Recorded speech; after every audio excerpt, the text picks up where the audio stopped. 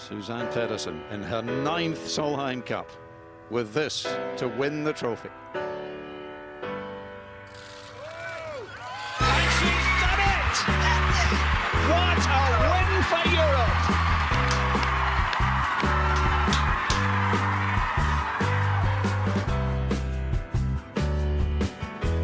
Ladies and gentlemen, welcome back to the 9th tee. Mel Reid, victorious in the Shoprite LPGA Classic, her first LPGA Tour win, and it was a long, winding road for the 33-year-old to find the winner's circle on the LPGA Tour for the first time. Joined as always by the one, the only, the truly incomparable, Mr. Ben Harpring. Ben, how are you? I'm doing great, especially after that introduction. I appreciate it. I'm waiting for the day you realize the reference where that introduction is coming from, but that is a sidebar to just how incredible it was for Mel to win. This is the first time in her career she's had 3 consecutive top 10s in a row. At this course, her best finish was T45 in 2018. Outside of that, she had 2 missed cuts. This is not the tournament you would have expected her to win based on past performance, but based on recent efforts and recent changes, Mel bounced back from being the 54-hole leader at the KPMG Portland Classic 2 weeks ago to once again being the 54-hole leader and capitalizing this week. Yeah, she looked great. You know, like I feel like I touched on it last week, or we touched on it or a couple weeks ago after Portland in our podcast episode about that learning experience, how being in that position at the end of a tournament or being in the lead going into the final round, it's not easy to win on the LPGA Tour, and it's tough. Like, it's new emotion, a new process being out there. And you know what? She buckled down, got locked in, played more great golf, back in contention, back in the lead, and just she looked so confident that final 9 holes. Like, she really just found that zone and really looked like she knew she was going to win. It really looked that way to me. To be fair to Reid, she's won 6 times on the Ladies European Tour, so being in contention is not necessarily an unfamiliar feeling for her, but as you mentioned, winning's hard, particularly on the LPGA. And where we really saw that experience was how she responded to adversity in the final round. In Portland, on the 6th hole, she double bogeyed, dropped to 10 under par, played even par the rest of the way, on a course where it's scoreable, and you needed to keep scoring to win. This week, back-to-back bogeys on the 6th and the 7th, responds 4 under par over the next 5. A fantastic response. She took the lead on the 9th, never relinquished it, was in full control, and it never seemed like there was a shot that she hit that she didn't seem comfortable over the ball with. And that's to your point, that she showed that she learned, and that's not something we've seen since the restart, of not being able to come through when you're in a prime position to win and then bouncing back the next week when you're not able to capitalize. That's really hard to do, and that's a lot of credit to the British woman who's added an English chapter to this restart after the Americans dominated the early going since the COVID-19 pandemic pause. Yeah, this English chapter, and it's been a long time on the LPGA Tour since that's happened. It's, I think, 1996 the last time a pair of British players have won on back-to-back weeks on the LPGA Tour. Back to Trish Johnson and Caroline Pierce. That's quite a long little break there, but it's great to see. Look, the LPGA is a global tour. We're seeing players play at a high, extremely high level from all corners of the globe. It's really cool to see. Yeah, Mel Reid, the 9th British woman to win on the LPGA Tour. And in terms of Mel's story and what she's bounced back from, the 33-year-old in 2012 lost her mom in a tragic car accident while watching her at an LET event. In 2018, she came out and is a role model for the LGBTQ community. And in between that, trying to excise the demons of tragically losing her mother, she lost the will to play golf for a couple years. And to bounce back and to see in her post-round interview with Jerry Foltz on Golf Channel, the first thing she said was, "I just want to call my dad." It really speaks to how close that family is and how tight-knit her and her dad are after that tragedy. And for her to redeem herself. And this started at the event we're going to have next week in 2019, where she finished solo third and proved to herself that she can compete with the best of the best on the most difficult of stages.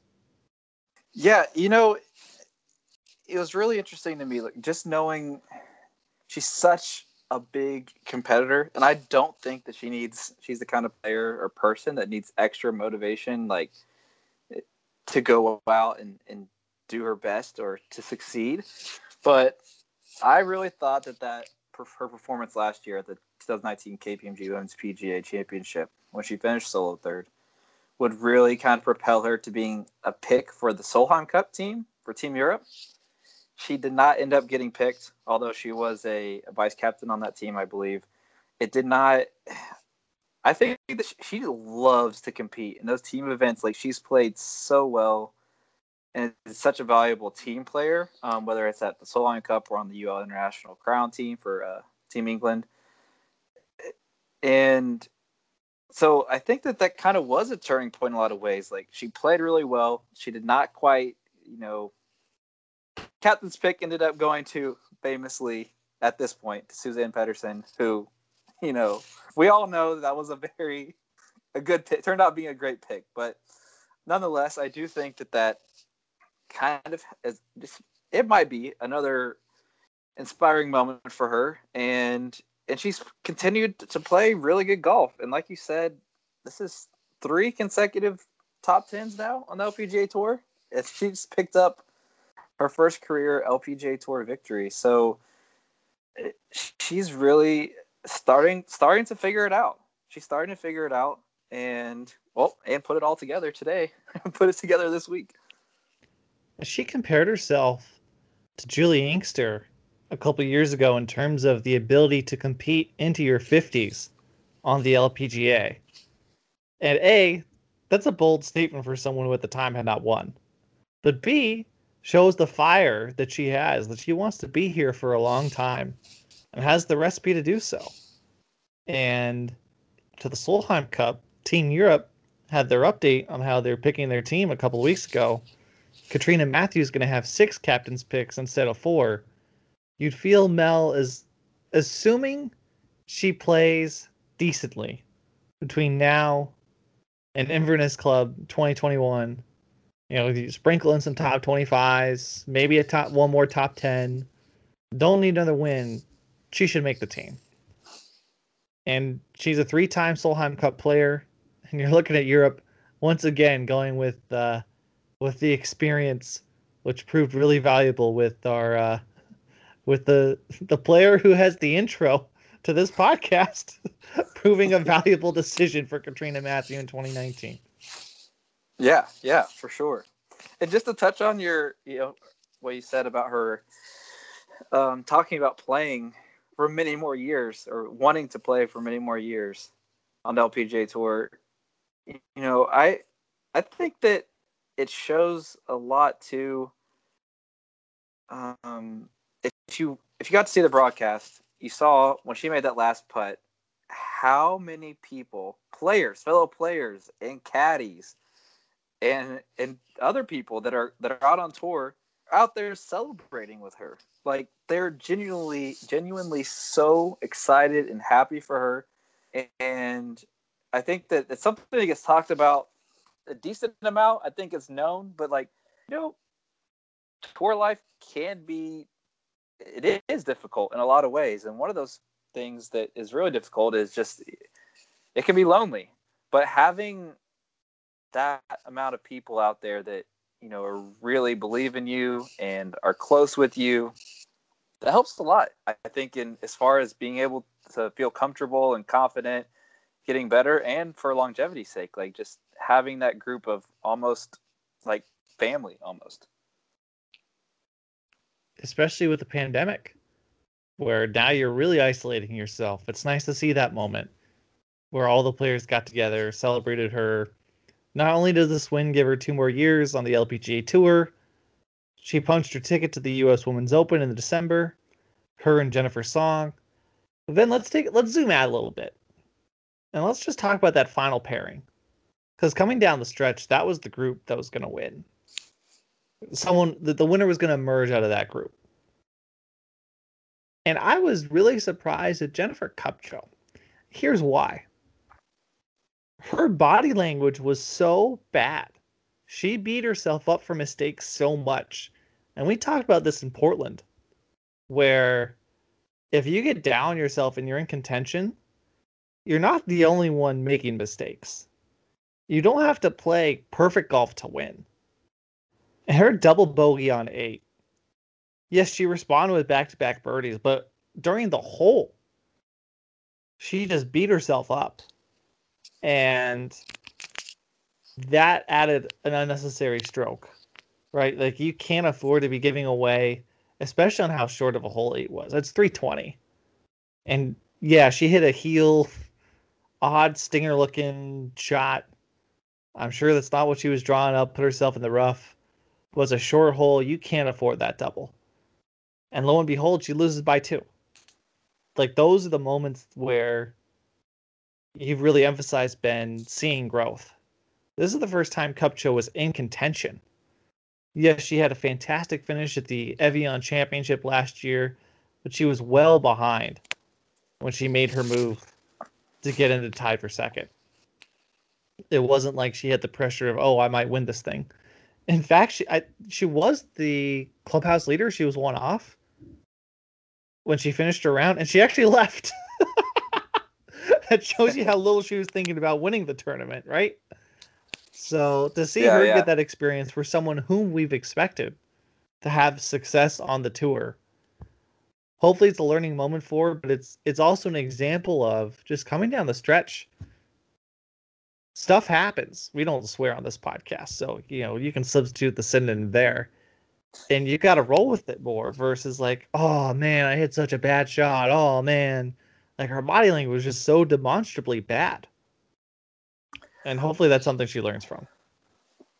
Yeah, it's interesting because if you look at it, if you look at the scorecard, she did respond with back-to-back birdies.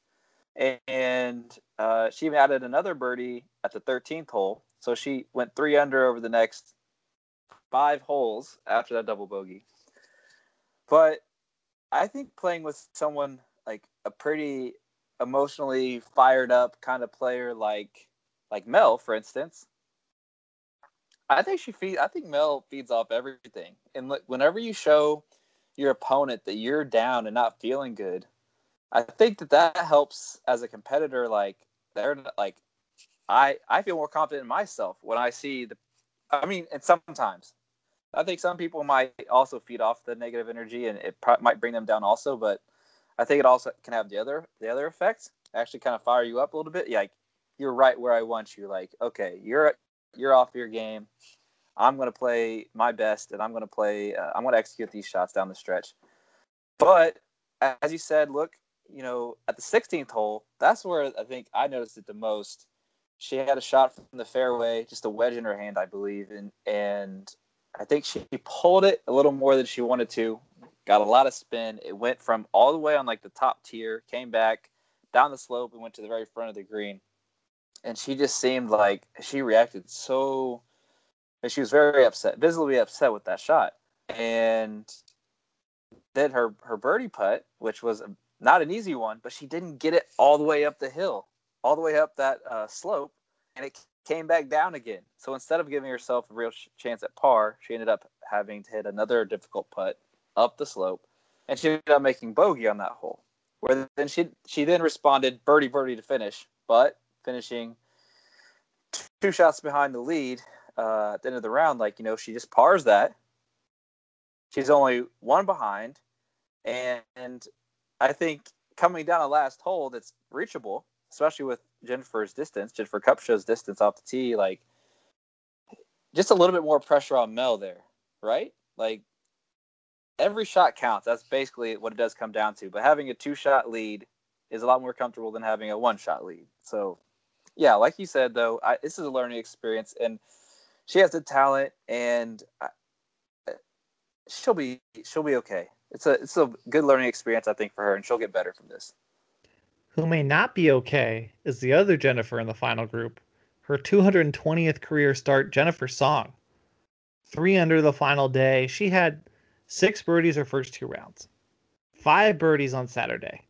Only 3 today, and played the 3 par 5s. An even par. Didn't birdie one of them.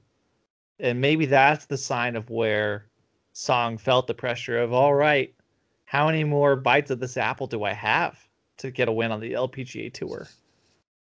And a great performance to finish solo 3rd. But when you're 1 back going into Sunday, she hasn't had that many of chances. Her best career finish is tied for 2nd at the ANA a couple years ago. That's going to be hard to recover from. Well, on a positive note, they mentioned on the broadcast. I think Paige McKenzie mentioned on the telecast. She's someone who just really loves golf, and I've spent some time with her too, like just talking to her on the range, and she talks about the shot and just always like figuring out the game, and like she just someone who loves it. So on one hand, yeah, you are correct. This is her 10th year out on tour, I believe. So no wins yet, and as we know, it's difficult to win on the LPGA. I've said that already on this podcast episode. But also, you don't know how many times you'll be in contention. And she did actually have the outright lead there for a little bit on the front 9. Through 8 holes, she had the lead. And then Mel made a move, got back into it. No, through 7 holes. Through 7 holes, she had the solo lead. Then Mel ended up birdieing the 8th hole to tie, and then birdieing the 9th hole to end up retaking the lead. So, yeah, she'll be thinking about this, no doubt, because I think that everyone, when you have an opportunity like that, being close to the lead, even in the lead, getting close to that back 9 on Sunday, of course you're going to think, like, what could I have done differently? And, yeah, that's a good point you brought up. Parring the 3 par 5s on the golf course, that's usually not a great recipe. And on a golf course that, number 9 and number 18 yielded quite a few eagles this week, you're going to need to at least birdie those. And another player who had similar feelings in Portland, Ashley Buhai. How many shots did you get in the telecast this week, Ben? Or at least in the final round? I think she got 2 this time. We actually saw her chip shot that led to her final putt. So a little bit of an improvement on telecast TV time for Ashley. But no, she finished tied for 6th. That's also in its own right really impressive to see her bounce back from missing that short putt to extend the playoff to, all right, I'm going to turn this around. Card 5 under on Sunday. Get it another nice payday. Keep up the momentum for her. Yeah, no doubt. Like it's really cool to see a player like Ashley just giving herself these chances and playing well. And well, just looking at her scorecard, her last 11 holes, she had 6 birdies and an eagle. So like 2 bogeys in there as well, but she's finding something, and it's exciting to see. And hopefully she's able to continue this. We're going to have a little bit of a break here after KPMG. There's one event, the new Drive On Championship in Georgia, and then about a month off. So hopefully she can carry this momentum moving forward into these next 2 events, and then hopefully, into the rest of the season too. Yeah, this is going to be a really scattered schedule after next week, but that's its own podcast topic. The Korda sisters, also worth mentioning this week. Their brother Sebastian may have had the most successful feat of the 3 siblings, losing in the 4th round at the French Open to Rafael Nadal. Wow. What a unique setup to have, your dog named after the person you lose to. That's true. No, this is a golf podcast, but this is just too Fine, cool to. fine. No, all right, no, fine. We say it's a golf podcast. Okay, we can say what they finished first. Nelly Korda finished in 5th place. Jessica, who's been battling injuries since returning, missed the AIG Women's Open. She finished tied for 13th, her best finish since the restart. Good to see the dominant American sisters in the Solheim Cup returning to prominence. Not that Nelly left. Right. Well, it is funny. Their brother Sebastian playing extremely well at the French Open. Tennis and another sport, tennis, as we already talked about, but talking about that being maybe the most successful feat of the Kordas, and to be honest, that is true. I mean, 20 years old, it's so young. I think I saw a statistic. The first player in the professional tennis, or on the men's tour at least, to born in the 2000s to make it that far in a major tournament. It is wild. We're entering the era of athletes that were born in this century.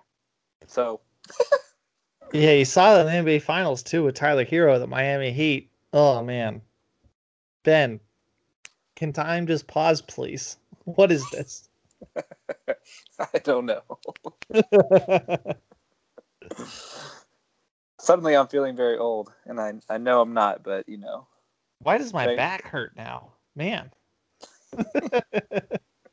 But these aren't the only players who are playing well. We're seeing some of the big names as well, along with Nelly, trending, heading into the major. Brooke Henderson bouncing back nicely after the playoff loss to the ANA Inspiration. Nasahata Oka was in contention, finished in 4th place. And Sung Hyun Park, the darling of why are her betting odds so high each week? 5 under in the last round. Good to see these big names getting back after it. Yeah, and it's going to be really cool because it's great to see these players, these big name players playing well, especially going into KPMG at such an awesome venue like Aronimink. Brooke, obviously, major champion, Brooke Henderson, who has won a KPMG Women's PGA Championship. She played really well this week, ended up, as you said, tie 6. Nelly does not have that major yet, but she's played so well all year. She is really that player. I feel like there's a few out there. We talk about Lexi. I think we'll get to her in a little bit when we get to your picks of the week. But there's certain players you just always feel like are going to be right there. And I don't know about you, but Nelly is definitely one of them. It's like any given week, she could be right there. Now says she was playing extremely well before the pandemic, hit, and there was the break for the tour. And then Sung Hyun she was 7 under at one point today. Finished a couple bogeys in her last few holes to finish at 5 under, but still playing really well. And she had a great run last year at the KPMG Women's PGA, where she ended up finishing runner-up to Hannah Green, but had a remarkable Sunday final round. So, yeah, you're right. It is great to see these big-name players kind of trending in that direction. It's hard to say Nelly's not a name to keep in consideration when she's finished in the top 5 in her last 3 starts. Tied for 3rd at Walmart. Obviously, the playoff loss of the ANA Inspiration, and tied for 5th this week. And before that, going back to the AIG Women's Open, tied for 14th. So if she is able to win at the KPMG or the U.S. Women's Open, that's a heavy favorite for the Annika Rolex Major Award. So not that award necessarily leads to anything Hall of Fame related, which is our favorite topic of conversation in this show. But that's a nice trophy to add. That's a nice trophy to add to the mantle. Oh yeah, I think she'd definitely take that, especially with either of those, KPMG Women's PGA or the U.S. Women's Open, either of those being the reason that she ends up clinching it. Yeah, I think she'd definitely take that. Well, I guess we got to go into the picks of the week now, huh? I guess we have to. Oh yeah. Deep breath. Ooh, rough week. All right, Lexi Thompson, tie for 13th. Anna Norquist, tie for 43rd. Ingie, I've been picking NG a lot lately. I like her odds a lot. She shot a 77 on Saturday. What the heck? Tied for 23rd. Ari Jatanagarn. Oh boy, miscut. And Mariah Stackhouse, miscut. Mariah had back-to-back top 10s of this tournament and finished in the top 10 in Portland. And it all came crashing down. And Anna's been to this tournament 13 times now and had not finished outside of the top 20. A couple wins to her ledger, too. This is her worst career performance. This is her worst performance at Seaview. You know what, Ben? You win some in terms of having a chance to win the tournament, and you'll lose some pretty bad. Welcome to betting on outright winners. You know, golf is it's got to be one of the trickiest ones to predict, honestly. Like, outside of Tiger Woods in the year 2000, I don't know if there's ever like a sure bet. Well, there's not a sure bet, but it is surprising for Anna. You said not finishing outside the top 20 in 13 previous appearances. That's a little bit surprising, but I think we have talked about it. It's been a pretty fast and furious stretch of golf since the LPGA's return. There have been a few off weeks, just there could be a lot of factors going into it. Lexi's tied for 13th. This is a golf course. She's came in as the defending champion here. She's always, I feel like I'm a broken record. She's always in contention. She was never truly quite in contention this week. She's never really threatened like the lead, but still ends up finishing tied 13th. So she's, even when she doesn't have her A game, she's still playing solid golf.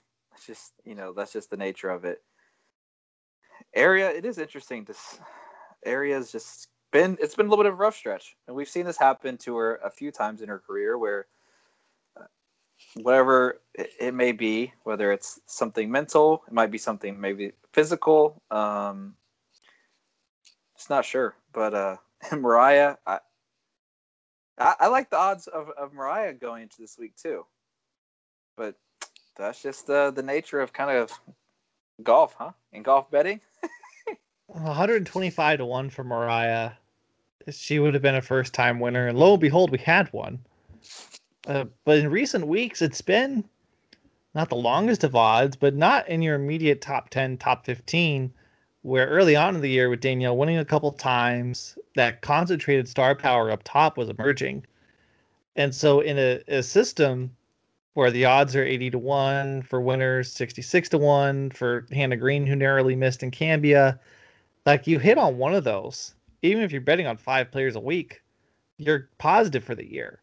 So it's really just finding a way to stick to the process and keep making good selections. And you're going to have, this is a bad week. And I threw out Area missing the cut in Portland because of how funky that tournament was. Like, you could only practice on the course one day. So if I was to self-critique afterwards, it would have been like, why am I giving Area this credit? Yet I'm looking at Mariah like, oh, she's playing well. That's a bit of a selection bias there. But otherwise, you'll win some in terms of having bites at the apple. I still have the screenshot of A&A tied for had the solo leader and 3 players tied for second on Friday morning. Like, you're feeling pretty good if you have those moments. So trying to focus on, next week, I think it's going to be hard to bet on Mel, even though she'll probably have decent odds because, you're not expecting a first-time winner to go back-to-back wins. There's an emotional letdown. But, like, the Sung Hyun's going to be tempting to get. The 2018 winner of that event. Yeah, even it's our first event in a while where it's not the same course as usual. So there's definitely going to be more emphasis on recent play.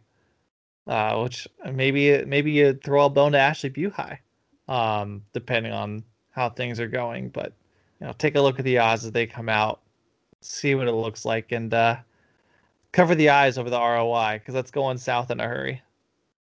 It's okay. Just takes 1 week. 1 week, Kent. You've gotta mentioned Ben. You've mentioned Ben. You want to get in on these picks. When are we going to rope you in here? You know what? Let's start with this next major coming up. I'll get some picks there. Let's see how we do head to head. All right, I like this. I like this new challenge. Okay. We'll talk about this more off the air, but the first time getting back to the Shoprite LPGA Classic and not my woes. The first time this tournament played 72 holes since 1990. Course was in pretty good shape. It was nice to see how thick the fescue was. It really was in the mind of the players, which is what you want a hazard to be. I was scrolling through Instagram yesterday. I haven't watched The Social Dilemma yet. I haven't canceled all my social media accounts. And there was a clip, a Family Guy, of Lois is set to tee off. I assume you know Family Guy, the classic animated show on Fox.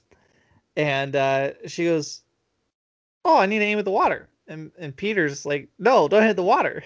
And she goes, "But you did that."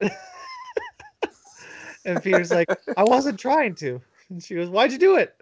"No, I'm having fun." Like, that's the point of a good hazard, is that it's in play, right? And so having that fescue be as thick as it was, like, that's visually intimidating off the tee. And it definitely played a factor, particularly on what we talked about with Jennifer Kupcho on the 8th hole. Like, you could really see that fescue on the right, and Jerry Foltz was talking on the telecast that you can get past some of the fescue that was closer to the fairway by going driver and getting past all of it, which Mel Reid did to set up her birdie to get back on track after bogeying 6 and 7. So being able to conquer those visually intimidating tee shots, that was a great setup. The track was fun to watch. Yeah, I think it's something else to consider. I don't know exactly how much of a factor it plays, but I have friends we're amateur golfer friends, but they enjoy playing tree line golf courses because visually it helps them like feel better when they're aiming and stuff. And this week, there's no grandstands like there usually is, less signage, things like that. And I wonder how much that kind of plays into a little bit too. Also, some of the taller fescue would be maybe trampled down a little bit more by spectators being there. Maybe not. Actually, they had the ropes up. Never mind. Take that back. But lack of grandstands, and those are visuals. Like, a lot of times, those are target lines. You're like left side of that grandstand. Things like that. Like, that could come into play as well, I think. But it was a fun week overall to watch, and there was a lot of different lies that came into play. Whether it was fairway, high fescue, the rough, greenside bunkers, fairway bunkers. It was a fun week.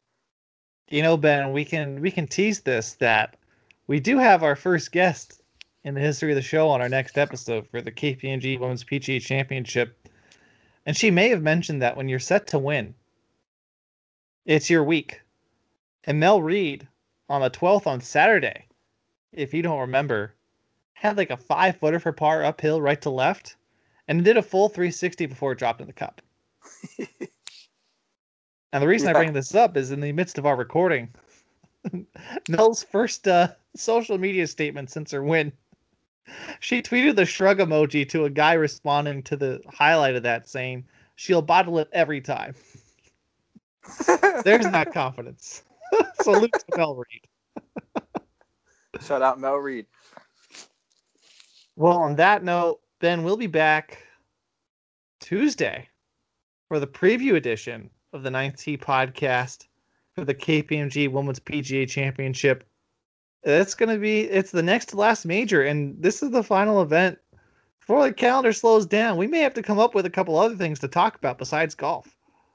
We may, and I think we have some ideas coming up too. It's going to be fun, and I'm first of all though looking forward to this major championship coming up at the KPMG Women's PGA Championship. It's going to be a lot of fun. It's always one of my favorite events to usually attend, but I'll be I'm very excited to watch it though this year. That's going to be it for us on the Ninth Tee podcast. Thanks for teaming up with us. Subscribe. We're on Apple. We're on Spotify. 5 stars. Give us a review. Ben and I will dedicate a dad joke in your honor.